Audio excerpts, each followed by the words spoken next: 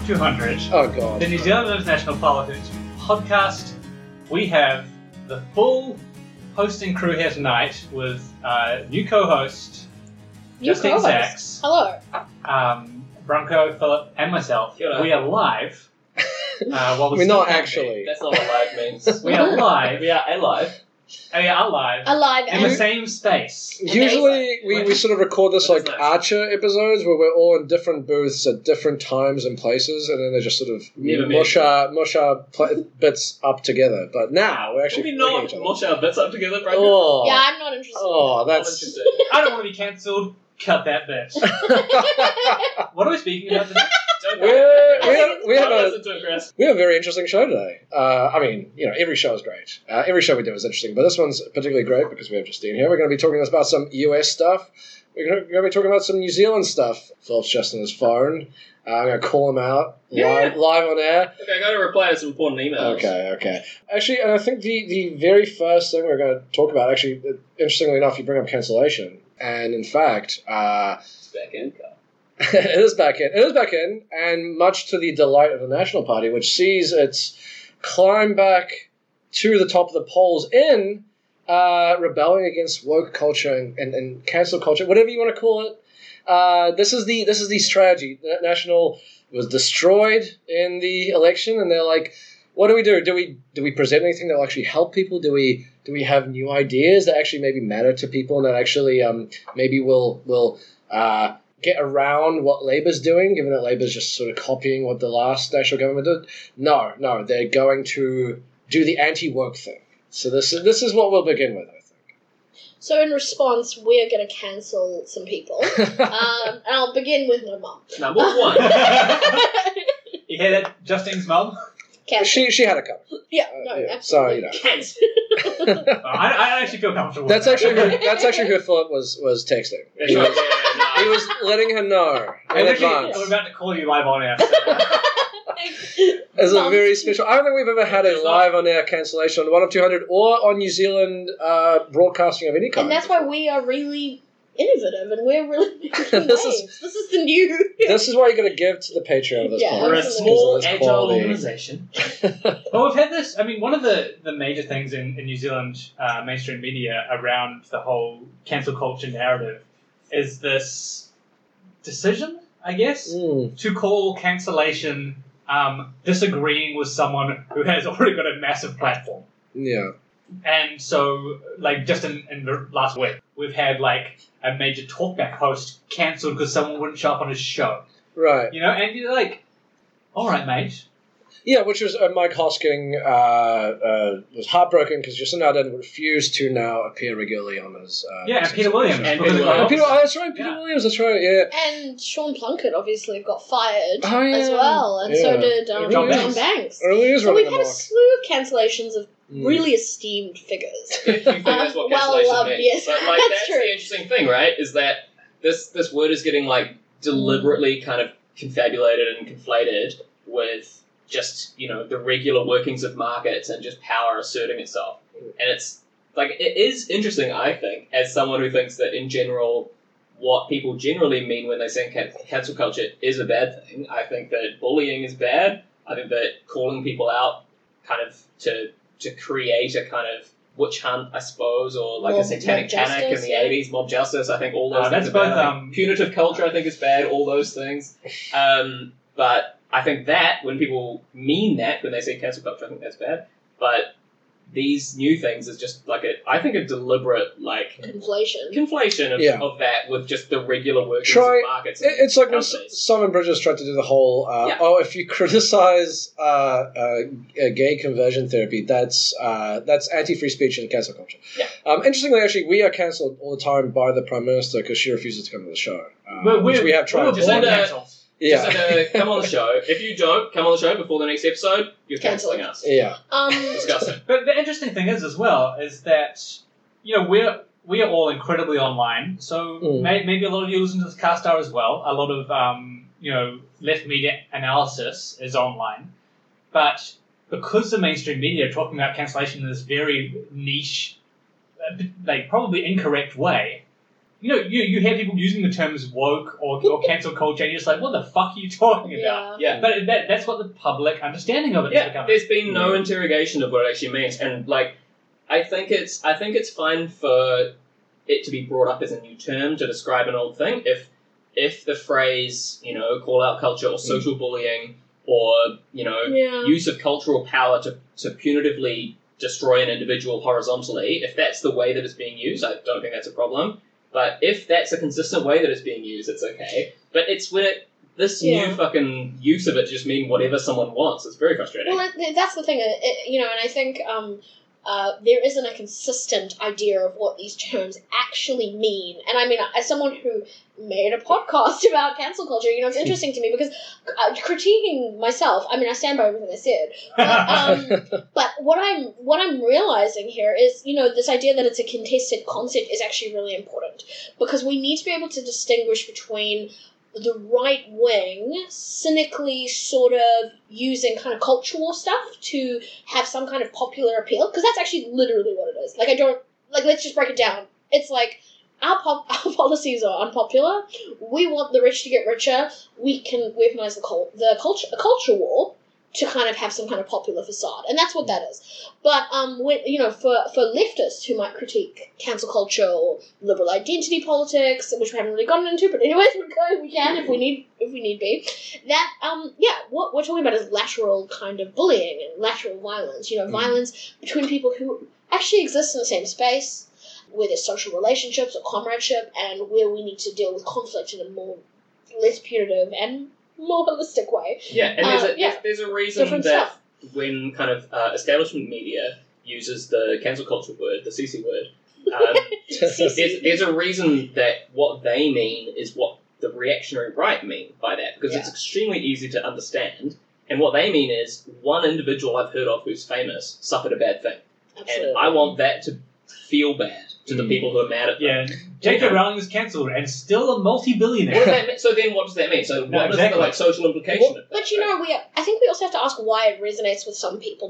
I'm not talking about like the right wing who are clearly cynical about it, but people who they're talking to. Because clearly they're being told this is what's the thing you got to talk about. And I think it is because, to some extent, there is an element of kind of feeding into that by liberals. And so we have to kind of acknowledge that there's the real symbiotic relationship. And I think Angela Nagle talked about that in Killing All Normies. What is it? Kill All Normies. And she got kind of cancelled. Ironic. How ironic. And the thing is, I look back on that, and it wasn't a perfect book, but this was a kind of graduate student, a low-paid, precarious, academic kind of worker, writing something kind of imperfect, but making an interesting point. And maybe she's got some weird views. I mean, I don't know. I can't remember. Everyone has. Everyone does. Doesn't have perfect views on everything. If we had to list the strange views that I hold about aliens, I don't know. Wow, Sorry. Justine. I think it's not that big a deal. Illegal aliens, yeah. I think it's important to note that, one, most of the people that are hurt by cancel culture, and by that I mean, the ultra-punitive attitude to people's speech and beliefs and behavior and that kind of thing, most of those people are people who are working class. It's not famous comedians and Hollywood stars.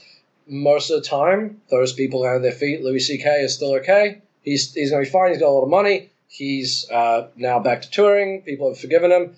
That's pretty much the case with every famous person. The people who get hurt are people I think about, during the Bernie Sanders campaign, several of his staffers were fired because people found some very uncivil tweets that they had sent about various candidates. Justice for those tweets. They were really funny. Look them up.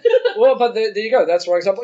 During the sort of the George Floyd thing, where because politicians weren't actually doing anything that the demands of the movement were asking for, and instead all that energy was being channeled into this kind of pointless kind of policing of personal behavior and art. What you had people being fired. One guy was fired because he did the OK sign at work, and someone said that he had been doing a racist sign. He got fired. There was a guy who was fired because he was a social media manager for one brand. I can't remember exactly what it was. He wrote something that was seen as offensive to the Chinese government. He was fired. There were a whole slew of things like that. So those are the people that are the most impacted. As you say, and the reason why this stuff resonates with people. And that's the thing, it really does. I mean, they because they don't have anything popular at the moment that they are actually putting forward, national, one of the things that they're going for is this cancel culture stuff. And that stuff does resonate with some people because people fundamentally don't like being told, hey, you can't enjoy this thing that you enjoy. This movie that you like, it's not good. It's bad. And you're bad for liking it. Yeah, that's the thing. Not even just like you can't enjoy it or you shouldn't like it. You're a bad You person. are a bad person. It's a link to an identity, right? That's why it's so meaningful. No one likes a scold. No Yes, one likes that's a right. scold. Yeah. That's what it is. No one likes Puritan. So stop doing it, okay? Yeah. Stop it! Be perfect like us. We're fucking perfect, sitting here being perfect, and you could just try to be perfect. Yeah. But in Ben Thomas's article about this that he wrote in the spin-off the other day. Oh, can we cancel? No, I'm just joking. No, that's cool. I'm happy with it. Me too. But, I obviously disagree with most of the substantive points that he made, but Sorry, I clapped. the two criticisms that he had for the idea of national focusing on a war on wokeness strategy, I think are true. And the first one is that ACT will always be better than national at that because they can always be more radical and more reactionary. So we're in a political structure where you're increasing the kind of volume of a narrative that you're not going to win, right? That's not a fucking successful strategy. That is but a also, really good point. The second part of that is that once people start listening to you, they need to hear solutions, and you can't offer solutions to most of these problems. Most of these problems They don't aren't fucking solved by exist. government. Yeah. Well, even the ones that are real horizontal bullying problems, governments don't solve those problems. Those are solved by civil society, institutions, kind Have of you heard of the bonds GCSE, between Philip? people, a level of comradeship or organizational strategy and solidarity between humans, where you can sort these organizational bullying problems out.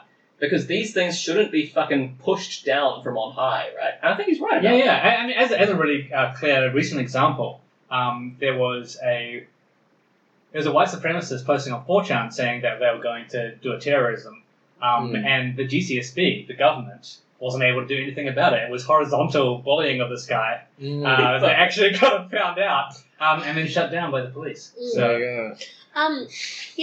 It's interesting to me because that's a very good joke that I'm only just listening to. Thanks for bullying the. Thanks for bullying the terrorists. Kia ora. So the thing that I find interesting about National's pivot to talking about wokeness and cancel culture is it really is trying to take this British and American kind of format culture war that's going on and transplant it into New Zealand. But here's the thing that's different about us. Not anything substantive. Actually, I mean, maybe substantive. We have a proportional voting system. So, you really have to remember that who was really galvanized by this kind of cultural stuff? It was... I could be completely wrong, so let's just hear me out. Let's go for it. A subsection of the working class, small business owners, kind of the base of the Republican Party, but particularly in the Midwest, right? If you look at places like, I don't know, California or London, that's not really playing well there. But because of the way that the electoral system is weighted, this is given a lot more weight, and you don't have those minor parties that can do it better, that can take away from your... So it's just a totally different... I just don't know... I don't know how salient it's going to be. I mean, I'll be interested to see how it works out. I think that's really interesting that ACT will always do it better. Yeah, one of the places I think this is coming from is there is a journalist. She's still alive. I don't know why I said there was. There is a journalist called Grace Panetta in the US, and she was talking about... She was writing a book, and she was interviewing Dan Crenshaw, who was... Writing a book. Yeah, Dan Crenshaw, horrible man. Ran a far-right Facebook group. He's a pirate, right? He is a pirate. He's cosplaying as Big Boss from the Metal Gear Solid games. A very poor man. The pirate of gerrymandered Texas. Yeah, very embarrassing man. But what she said was that because the Republican platform is horribly toxic among young people, as most of the National Party platform is here as well, to the extent of where they haven't sort of moved close to the center on.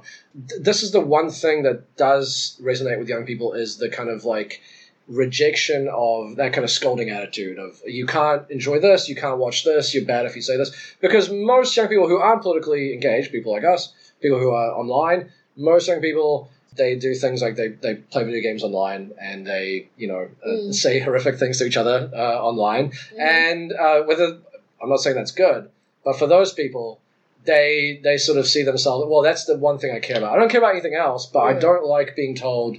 And so I think National has kind of realized this and gone, well, nothing else we have really appeals to these people, this crowd. So what if we just say, hey, we'll stop Dr. Seuss from being banned or whatever, although they haven't even said But that. I mean, that's the problem, right? Yeah. That's the point you get to, is that you go through all the premises, and I think you're right, that is an appealing proposition to the, what we used to call, like, South Park conservatives, or before that, there was something else, like Howard Stern conservatives, right? Yeah, People who are, like, willing to violate kind of social norms and be rude, and that's kind of your level of political engagement. Like, there's no level of solidarity there. All you're trying to do there is be, like, problematic, or edgelords is now, like, a thing that you can say. But once you get to that point, what do you propose? Like, once people start listening to you, if you're in a media environment that is any more interrogational than what you had in the US listening to Donald Trump, then what do you propose? Like, what's your policy? See, this is where I guess I run against that. Is I think that this particular subset of kind of cultural politics, or whatever you want to call it, does a really important job for nominally conservative neoliberal parties. And that is, it bridges a gap, a generational gap between what we're calling South Park conservatives, or the young gamers who are saying horrible things online. And the PC Gone Mad Brigade, like the classic conservative there, that who really believe that stuff. And who don't. And keep in mind again that what we're seeing in the media is just like this kind of a lip service to it. Most people in the public don't dive down into it like we have here.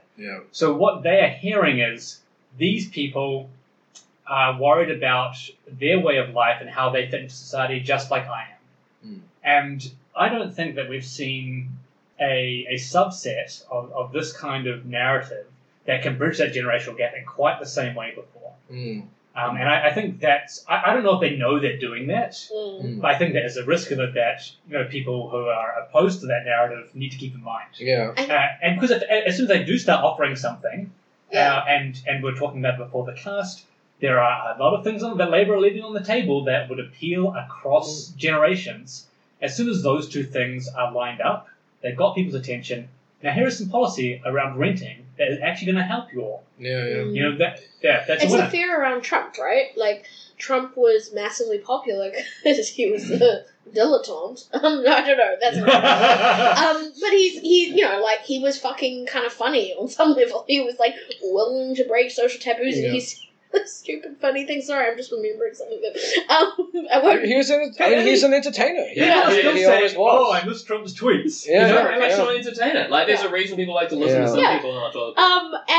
And some of the things he said was like awful, but it was like on some level, you could understand why it would be appealing because it's transgressive and it's like saying the worst thing that could ever possibly come to your mind. I mean, you can understand, like, and no one does it like him, and that's why he enjoyed that. People love to tune in to see what outrageous thing he was going to say next. And that's why they missed the Twitter account. And the Liberals as well. Oh, totally. They like deeply invested relationship. They miss him. They want to get angry. No, and I think the other thing to note about this is one of the reasons why it works or can work is when, as you sort of suggested, Carl, there's nothing else being put on the table, right? So in this environment, Labour is basically governing like the key English government.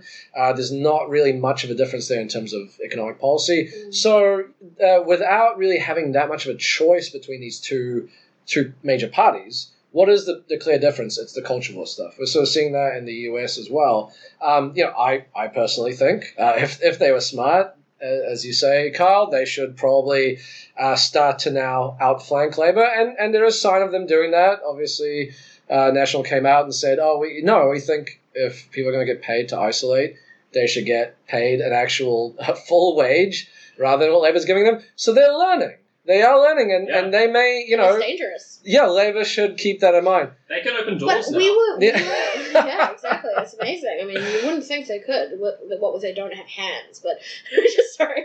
I think this is interesting because it also ties into something else we were saying before the cast. It's like, New Zealand has been slow to the trends that have been happening elsewhere. Like, these culture wars have been raging for so long in, like, not so long, but a while in the UK and the US and parts of Europe.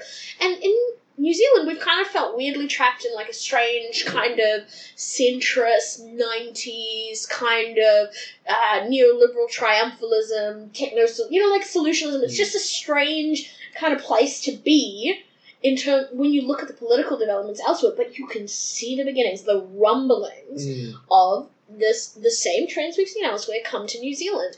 And it really begs the question, who's going to provide a left alternative, a populist alternative? Because this shit isn't, we're not an exception.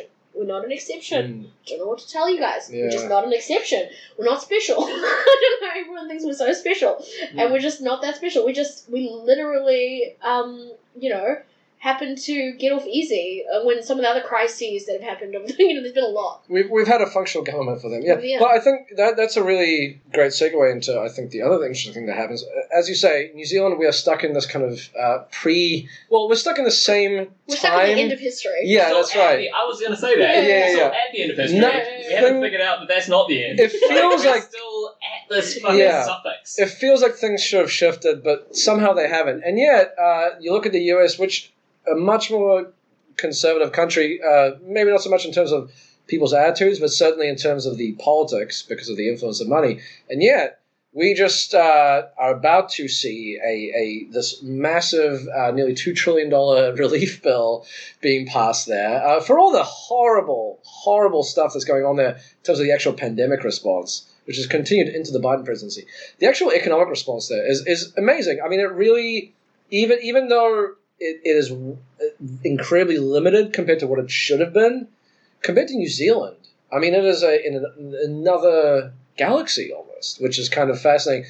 I mean, I think we're very critical of this thing from a US perspective, but looking at it from a New Zealand perspective, you're kind of like, if only Please God. anything like that had happened actually, here. Branko, I think you'll find that we're actually a smaller country, so we couldn't even do $2 trillion. Right. So, I was promised helicopter money, and I have not received that. And Yeah. I was planning to do some helicopter. Is that what I was supposed to Everyone do? gets a free helicopter. I think Yeah.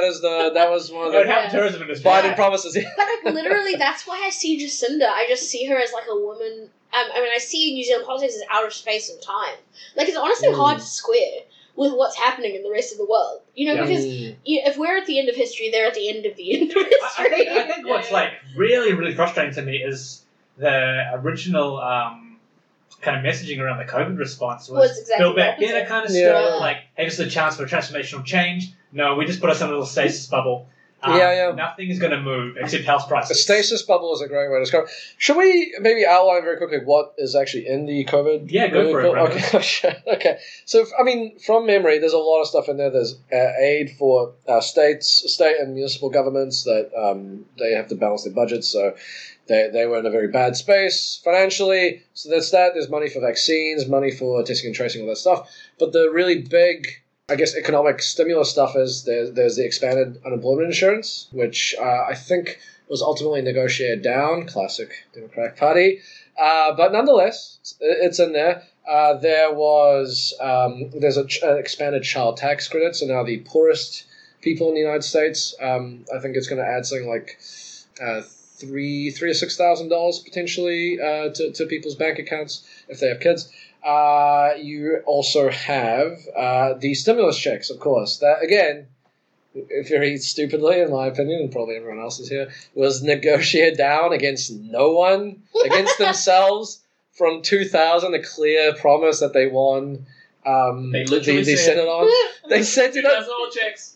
pictures of Yeah. checks with the number 2,000 on there, but they negotiated down to 1,400, and then I think something like 12 million fewer people, I should say, are going to get That's the a check. smart move. Yeah. Yeah, right. That's another smart move. And then, millions, or actually billions, in terms of healthcare subsidies. So Americans are not going to get the public healthcare option that Biden promised them, but they will get money to give to health insurance companies. But what's interesting to me about this is it. On the one hand, I'm like, this is such a disappointment compared to what should have been in there. There should have been a $15 minimum wage. But then again, at the same time, I look at what's happening in New Zealand, and I think, I mean, that's pretty bold stuff. And I can't believe I'm saying that We don't about the need US. because we beat COVID. Right? Yeah. Right, that's right. I think that is actually it. There are some interesting, there are also some interesting specific things in there that are just things that our government never would have even put on the table. Mm. So, payments that, I don't know, I think would probably be disingenuous to call them reparations, but payments to, black farmers, right? Yeah. That's an interesting thing that's been building for Yeah, years and yeah. years now. That's been a kind of debt payment trap that black farmers have been put in certain states, under certain conditions, blah, blah, blah. Maybe not as universal as you might like, but I think pretty good. The biggest payment to Indigenous people in, I think, American history since the creation of the... Reservations? since the creation of the privilege. Right. Thank you. Yeah, and a couple of other specific payments that. Pension funds. Pension funds for unions. Yeah. Wasn't guaranteed, and now is guaranteed for I think 30 years. Yeah. Or something. So just a few things like that. That obviously is just the creation of this bill is a lot more progressive in a traditional American way. Doesn't mean it's socialist. Doesn't mean it's changing any rules. It's not upsetting the apple cart. But it is much more liberal left than Obama. Yeah. You know what I think it is? Is that they've semi-learned. I wouldn't say they've learned. That's a bit tall. They've semi-learned the lesson of the Obama era and the financial response to the Great Recession, which we have to acknowledge completely fucked the Democrats. That's to me the main reason, and to other people. I didn't come up with this argument. But if you want to read someone, Ryan Cooper has written a lot about it. That fucked the Democrats, and it's the reason, in a large part of why Trump won. It was fucking backlash because the Democrats let fucking millions of Americans lose their homes and lose their jobs with fucking nothing, no support, and they have learned that lesson. It's not because of any kind of. I think there has been backlash. When I say learned, semi-learned, I don't think they've fully learned that lesson. And who knows, maybe when the pandemic's over, they'll try to return to type. But they're definitely more aware that they need to do a little bit of Keynesianism, just a tiny little bit of Keynesianism, and that's very different to the Obama era. I'm interested in Joe Biden's sort of union stuff as well as a unionist. I'm not going to give him credit where credit is not due. He's not done anything amazing, but I mean, he made a statement sort of calling out for employers to respect workers' rights to unionize, and that was something that was intrinsic to labor law in the US, and that was something that hadn't really happened for a sitting US president to say something like that. I mean, and really, it wasn't an explicit endorsement of the union drive in Alabama at the Amazon warehouse, but it was an implicit sort of kind of endorsement of it, and I think that was a really interesting thing as well.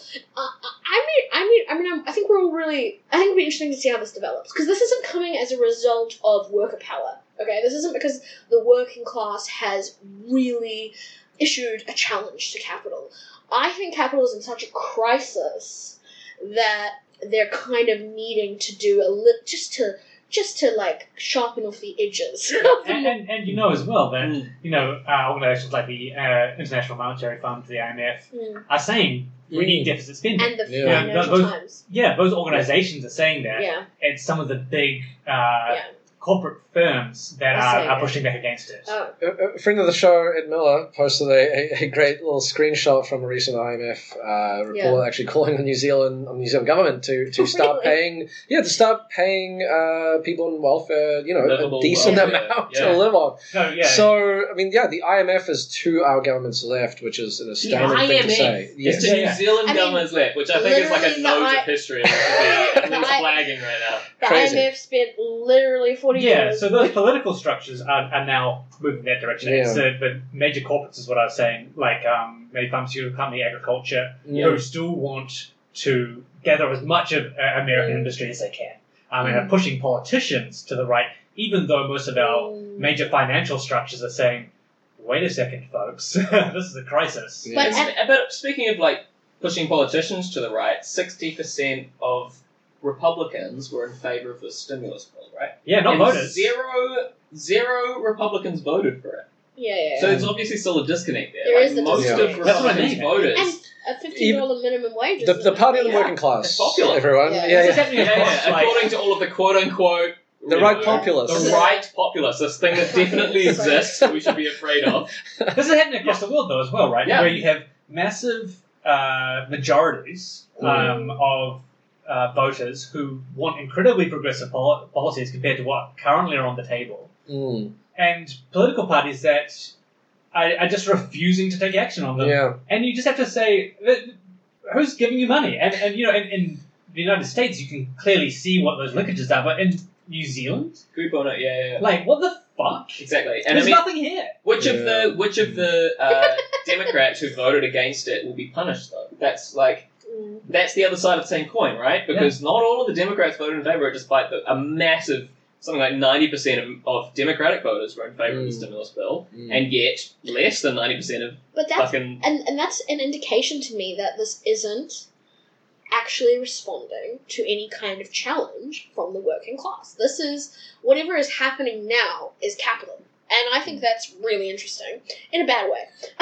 Yeah. You know, because how lasting it'll be, whether it's ephemeral, blah blah blah. Yeah. At the end of the day, if you are someone who thinks, you know, capitalism is bad and we need to have democracy in a more meaningful sense in our workplaces and in our lives, we still need a force or an organization to do that, and that's not going to ever happen. Even if capital sometimes, at some points, at some historical junctures, realizes It feels like there's a possibility. concede. Yeah. There's a possibility that it's a consolidation. Yeah. Yes. Rather than any kind of substantial shift. Yeah. Something that Varoufakis has said is that, in regards to the economic system that we currently see globally, is that he considers it more to be some kind of tech feudalism. Yeah. In regards to the way that political decisions, economic decisions are made. And I've always kind of agreed with that, just from like an analytical point of view, because, you know, it's not even necessarily capital making these decisions, it's the frameworks that capital created Yeah. that are making those decisions. And I mean, it's just the, being tech solutionized into like this fucking nightmare. Yeah, 100%. And the kind of optimistic, I guess, centre-left take on the stimulus package in the US is much like the optimistic centre-left and left take that we had in New Zealand, if you remember, a year ago, when Grant Robertson was doing the Red Robo, print money thing, right? I want to apologize for my optimistic take. I mean, actually, you're the best example because you're a real leftist with good analysis, and you were still taken in by the same moment of optimism. You want to, though, right? As an activist, you want to. You have to. 100%. You have to be ready to go. Well, Yeah. I remember it, and I remember thinking, if this is really what's going to happen, then we have to be honest about what's happening, and we can't just react. I know, obviously was wrong, but we can't just react with "fuck Labour." And I thought if they were going to do a real stimulus, then we need, that's fucking good. 100%. So, like, here's a quote that I took down from Eric Levitz in New York Magazine. This law. So think back to how we felt after the first stimulus check payment by Labour in New Zealand. This law could plausibly mark a leftward realignment in American policymaking if Biden and co. continue to govern in this spirit. That's almost word for word what leftists were saying in New Zealand. Well, there's a big if. Copyright. There is a big if. I think you're correct, Justine. I mean, That's the if, though, at the moment, there was business opposition to this. I think the Chamber of Commerce was like, this is too big, it's too expensive. But for the most part, I mean, I remember not only were IMF economists saying, forget about the deficit, but also people like Jamie Dimon were saying, Goldman Sachs were saying, yes, forget about the deficit, just spend big, because obviously they want to stimulate consumer demand. However, JP Dimon also said, the deficit is something that we can worry about later. And so this is where, even though I do think, this in many ways, this does kind of signal a new era in US politics, maybe even world politics. We'll see. But the one thing that makes me a little bit cautious about that is we don't know what's going to happen 2 years from now.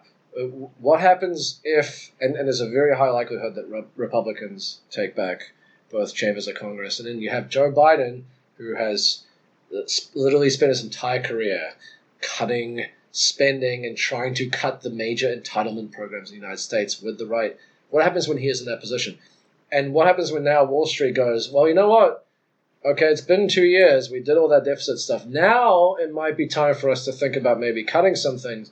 And so that's part of the reason why I go, yes, this is good. I'm happy with it. But if this is the last chance that they had to really pass something transformational, beats everything that's happening in New Zealand, 100%.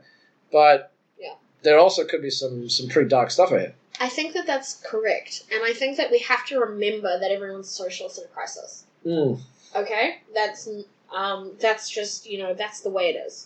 And I don't know if we can extrapolate what's going to happen once COVID, knock on wood, has subsided. So I don't think, I think I would caution against any kind of far-reaching sort of conclusions about these things. And I think the distinction that people are drawing between spending and not spending is the wrong one. I think that's partly the problem. Yeah. Is that when we thought that Labour was spending for the sake of spending, they weren't propping up the economy in a meaningful kind of broad sense. They were propping up the markets as they currently exist. And we're now seeing that with their reluctance to spend on housing. Or to say undermine the dairy industry in any meaningful sense. Or any infrastructure. Any meaningful spending that will undermine entrenched interests, right? And we'll see that same difference in the future in the US when it comes to the farmer or oil or finance or tech industries. Yeah. Rather than think about it versus spending deficit, or because actually I've just come to a realization that's a fucking distraction. Yeah. Think about it as redistribution. Yes. Is capital being redistributed from capital to workers? And that is not happening. What capital is saying at this point is like, right now you can blow your budget. Okay, let's get rid of, the whole thing of capitalist realism and the budget being this fucking it's a consolidation, shadow, 100%. over us that we can't do anything. But nothing's being redistributed. Nothing is being redistributed. They're just, everyone's a socialist in a crisis. It's Keynesianism. This is what fucking Keynesianism is. Well, I mean, Keynesianism had a little bit of... I'm not bagging too much on Keynesianism. But, so yeah, I wouldn't even think about that, actually, because, the budget, they're not thinking about the budget right now. They're thinking about propping up the market. We need to think about redistribution. Is this redistribution? Yeah. And the answer is no. Yeah, that's what I'm saying. Is that looking at bottom lines is a distraction in a sense, because where's the money going from where to where? To who? And Labour isn't even doing that. And even but that's the interesting thing, right? But even if they put money in the hands of, with the stimulus, they're giving people checks. They're not giving a $15 minimum wage. Though they're Which would be an which would also be, it would be permanent. A lot of the stuff that we're talking about is temporary. The health insurance subsidies, that's 2 years. Yeah. Most of it's 1 year, right? Yeah, the baby bonus or whatever, the child tax credit, that's a year long. Yeah, we're going to cut child poverty in half, but only for a year because... and then we're going to send it back to... afterwards. Also, I want to fact check myself. I said Jeremy Diamond was Goldman Sachs. He's JP Morgan Chase. Oh, I'm sorry. okay, as soon as I said it, I was like, wait a minute. Right. I know, I'm a fraud. I'm a fraud. But the other thing that's happening in the United States, as you have this massive social spending going on that, as you say, is not actually challenged. It's not taxing the wealthy. Nothing is fundamentally changing, as Joe Biden promised to those very people. At the same time, you also have what looks like an escalating militarization that's sort of poised to meet any sort of popular unrest that, let's say in 2 years' time, if there are massive cuts to social programs, that may, send people going to the government out of anger. And I think the interesting thing about that for us here in Aotearoa is the fact that, we ourselves, we've not thankfully responded to the Christchurch attack in the same way, the same militarized national security state way that the US has to the Capitol riot. But there has been sort of talk about having, the similar things happening, the police and other parts of the national security state moving in to take protect photos us. of kids, for example. Right, and so we've had these stories recently that I think are a very good cautionary tale of why we might not want to trust these instruments with sort of responsibly carrying out this task. I don't know, do you guys, one of you want to explain? Yeah. Which that one? issue? Yeah, I mean, I'll do a quick kind of précis. I think there's a few things. I think post Christchurch. I think there was definitely a movement by the government to make the public more comfortable with the idea of armed police. And I think, thank goodness, thanks to a bunch of community organisations, including Arms Down, including Amnesty, a bunch of groups, I think put a lot of work into that and really deliberately and effectively undermined that. Thank goodness. They did really well at that. But since then, I think the attacks on civil liberties have been much in the vein that they have been for the last 20 years, I want to say, in terms of surveillance, which is basically the battle that civil liberties has been fought on in New Zealand when it comes to the cops.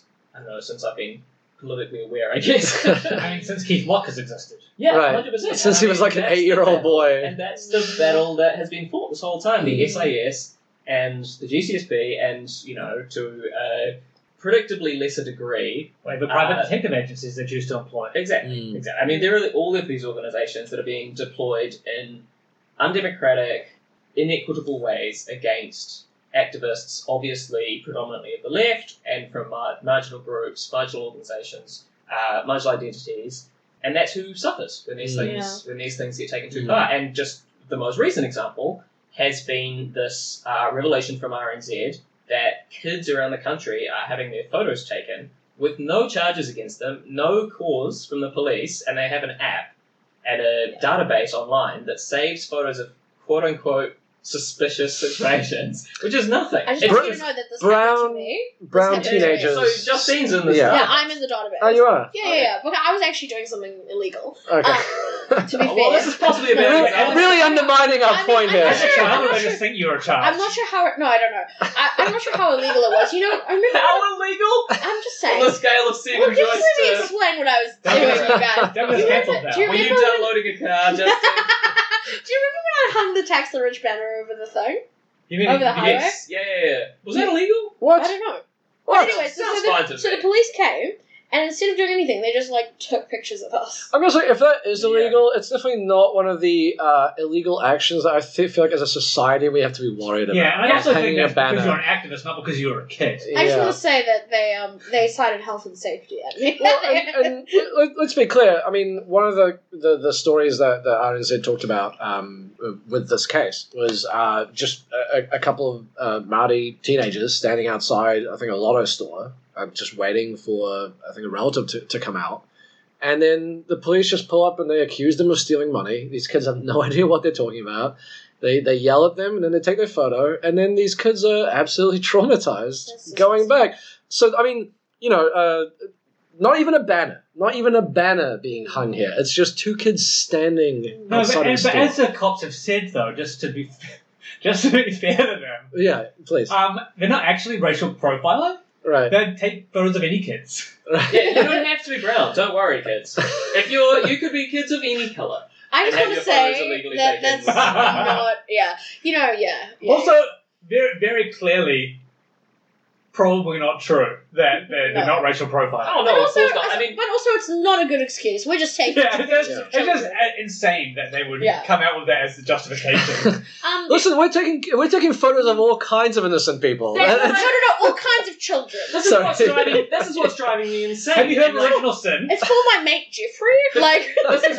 This is what's driving me insane in the kind of civil liberties arguments recently, is that if the only complaint, and therefore the only defence, is based around disproportionate use of whether it be force or surveillance on marginal groups, then an acceptable defence can be, that's not a disproportionate Yeah. use of that Yeah. thing. The reason it's a problem is that it's a bad thing. Yeah, it's as if So, it. I mean, you're not going to fucking talk to the KKK and go, look, you're mostly burning crosses outside black people. So that's not the problem. Well, it's like it almost makes mass surveillance fine. 'Cause it's like, well, no, everyone's being surveilled equally, so it's fine. Not almost, it 100% does. Yeah, that. exactly. That is the implication Yeah, of but what the New that Zealand Defence Force is that saying. is insane. Yeah. I also want to talk about I just want to talk about the Labour Party, and because here's the thing, right? I'm interested in the Labour Party. I mean, obviously these security apparatuses and this cracking down of activists happens regardless of who's in government. But seriously, for the past couple of governments, it's been the Labour Party that has actually done this. I mean, so obviously the rates. Wait, which raids are we talking about? Because there have been multiple Labour Yeah, Party actually, raids. multiple Labour Party based raids. The Urewera raids. Did I say that right? Yeah. Uruwitas. Urewera raids. So obviously that famously in 2007, is that right? You know, just fucking bringing on the fucking militarized police on a bunch of kids and Māori people and just some anarchists who were hanging around. For what? I mean, God knows. They were like, oh, they were terrorists. I mean, Jesus Christ, do you know any anarchists? I can't fucking organize anything. Never mind. Sorry, just to be rude, but like, Jesus, what the hell do you think they were doing? It's nothing important. Sorry. Hey, we've got anarchist listeners. Sorry, anarchist listeners. Sorry. Justine Actually, meant that. that is so rude of me because But we don't endorse it. that is so rude of me because there were many really good comrades who were ready to. I'm just saying, in my experience with anarchists, I haven't met many effective anarchists. Well, let's be clear as well. Like the major That's great, I love that. like anarchist groups and a lot of forums and social media sense are like anarcho-capitalists. Yeah. And they almost entirely subscribe to what you're saying. Yeah, so I'm just saying, in my experience, I don't know the comrades, and honestly, hella respect to you because you went through a lot. So fucking no disrespect at all. But the notion that was in any way justified, or that the sort of like spectre of terrorism was just absurd, right? And so that was Labour, obviously under Helen Clark, and then recently we had Calvin Davis. Accused people against Prisons Aotearoa of inciting a riot, but also Rawiri, of the Māori Party, of inciting a riot at in the House where he couldn't be called out for defamation under parliamentary protection. And as soon as he was asked afterwards, he said, "Oh no, I need to." Can we see that? Can we go back inside and I can answer that question? Winston move, But right? can we so Labour is more happy to fucking clamp down on activists and fucking innocent people than National really in a sense in the recent times. That's all I'm saying. What happened publicly to do so? Publicly. And you know what? You know what it is? Because Labour gets fucking pissed at getting any kind of pressure from the left, so they turn to the security state to Well, I think that's an important point because I think a lot of times when people look at stuff like this, like whether it's police harassment or state surveillance of people, all this kind of stuff, it gets looked at through very like moralizing terms, right? So it's like, oh, the police are bad, or the people at DSIS are bad, or the GCSB are bad, and so therefore they do bad things.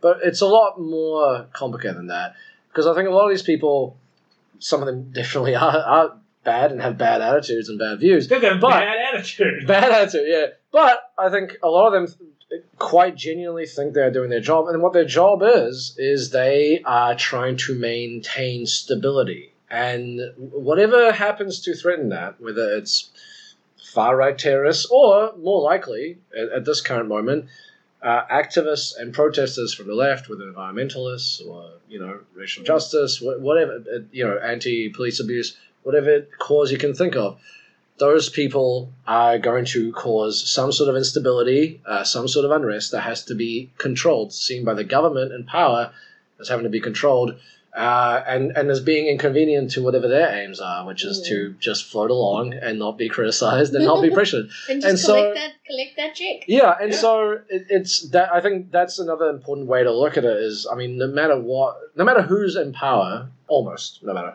who's in power, this is the kind of thing that activists are going to face, and that's exactly the reason why I think we have to look at more structural reasons or structural solutions to things like crime or extremism, terrorism, instead of just going, well, let's just give The police a bunch of guns. more money, Yeah. And resources and power. Yeah, But right. you know what? I think the other reason that Labour are often the ones doing it publicly is because they're able to get away with it to a larger extent. Because a large number of people who would Otherwise, get up and lie. Yeah, exactly. Are playing It's almost team like politics. a Nixon goes to China moment, almost, right? Mm. There's a degree to which Labour can get away with internal policing where National probably couldn't, and they try to keep that shit under wraps. But also, National's happier to ignore the left, and Labour, I think, feels personally victimised by the left. Yeah, Helen Clark was like famously one of the people who was like, no one to our left, just destroy. She's so unhappy. Bullshit. Good God. Yeah, like Helen Clark specifically was like, I'm personally victimised by anyone who By these haters and wreckers. Yeah. And I'm sorry to just talk shit about her PTSD, but I guess we're just denying her personalized lived experience. Yeah. Someone who suffered through the travails of being attacked. Well, I mean, no, actually, this is not a good example. What about me? I've just insulted some comrades who were like clamped down on by the police.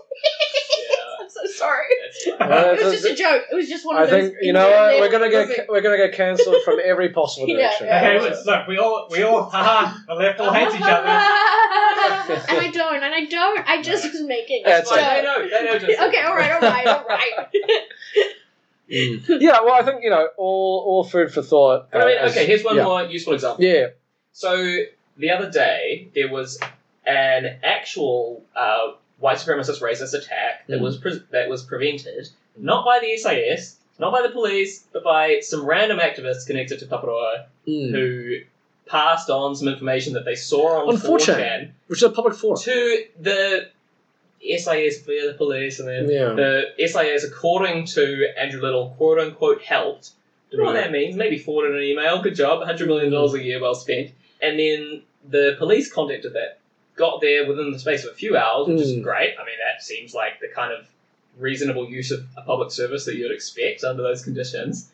And probably prevented, we don't know yet, this is all very new information, but probably prevented a terrorist attack. Because I don't know much about it, do we know how serious that was? Well, apparently there were weapons. Oh, okay. So we don't know for sure don't know yet. for sure. But it doesn't sound great. I'm not willing to take anything. Yeah. I think if somebody has weapons and is making threats, that's cause to at the very least. Look into them. Yeah, like that seems like a sort of reasonable use of force in that case, right? But it wasn't a state organisation, and it wasn't the SIS that's being paid $100 million a year for this exact thing to organise that. It was a random individual, an anti-racist, anti-fascist organiser who just happened to be online. But, and how hard can it be? That's what they said, though. They said we can't be impossible. fucking looking at 4chan all day. It's like, and yet unpaid community activists can keep an eye on the one place. So you can take photos of kids. That right-wing terrorists seem to conquer it. This is what's funny to me is, I mean, I reject the idea of mass surveillance completely. The idea that that's just something that we need as a society to prevent threats to our safety. But this is a case where there was a threat to safety, and you didn't need mass surveillance. It was a public forum. No, you don't have to do anything remotely you're not violating anyone's privacy. You are literally reading what is in the public domain and going, "Oh, that sounds not great." It's not even social media. Yeah, it's even more public than that. Yeah, that's right. Everybody who posts anything on 4chan is available to everybody who goes to that. You don't need to follow that. You don't have to follow this person. All these people are. Think they're anonymous. And also, it's really wild. A pretty well-known place. Like, not all of 4chan is that, but it is well known that there well-known 4chan user. If you know anything about it, you know it's. Oh, sure. Like a Mew user come in. Wait, I don't even know what that is. It's just a music. I'm clearly way too out of touch with popular culture, aside from this one thing. But it's like you know that this thing is known as it has people like this on it, and it has people posting shit like this. So you would think that this would be top of the list for public forums that we're gonna look at just to make sure no one's saying anything that sounds kind of scary or threatening or dangerous. You would think that, if I was a police officer, an SIS person, I'd be like, yeah, I'll assign someone to just read that every day to make sure. I think not. Rangi Kamada said on Twitter, I just set up a bot to check this. It took me a few minutes. Right. I did it for $0. It drives me actually wild. That they are definitely taking detailed notes on my Twitter account. Right. Thanks for listening, SIS. Yeah. We really appreciate your. Well, actually, I mean, if I hope you've subscribed. At least pay $1. I was going to say, if the SIS is going to listen to us, please give us some Patreon money. I mean, a little bit of Patreon money. Not to be paranoid. We kind of just assume as millennial leftists that we're being watched to some point, and so by our friends and loved ones. Yeah. So anyway, no, stop it. Stop reading my tweets. Yeah. Well, I don't like them. Yeah, I think that about sums up this past week. But does anyone want to add anything before we finish up here? Anyway, nothing's been really grinding anyone's gears. Nothing eating anyone up in the last week. No. Just landlords. Just landlords. Yeah. Well, that is a subject that Well, to not go another hour, maybe we'll leave that one for Just another. me being personally victimized. Yeah. This topic is not going to be over by the end of the week. Yeah. So next week's castle, the week after we can that, do about or- landlords. a few months from now, maybe next year we could do a housing podcast. What? No, I think we'll fix that. It should be done pretty. I thought It should be we were done pretty I thought soon. we were going to do that next week. Really? We're not- Housing? Yeah.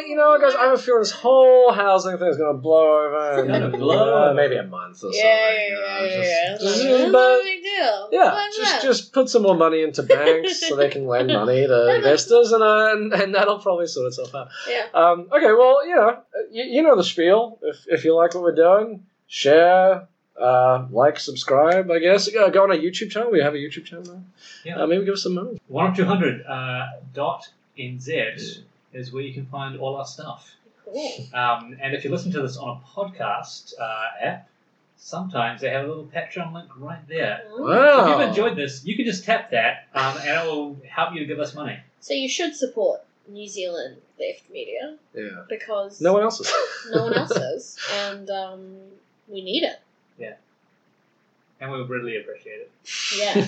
Yeah, we will personally owe you guys a favor. Oh, you a beer. I'll buy you a beer if you sign up to Patreon. Oh, there you go. That's a promise made and a promise that will be kept.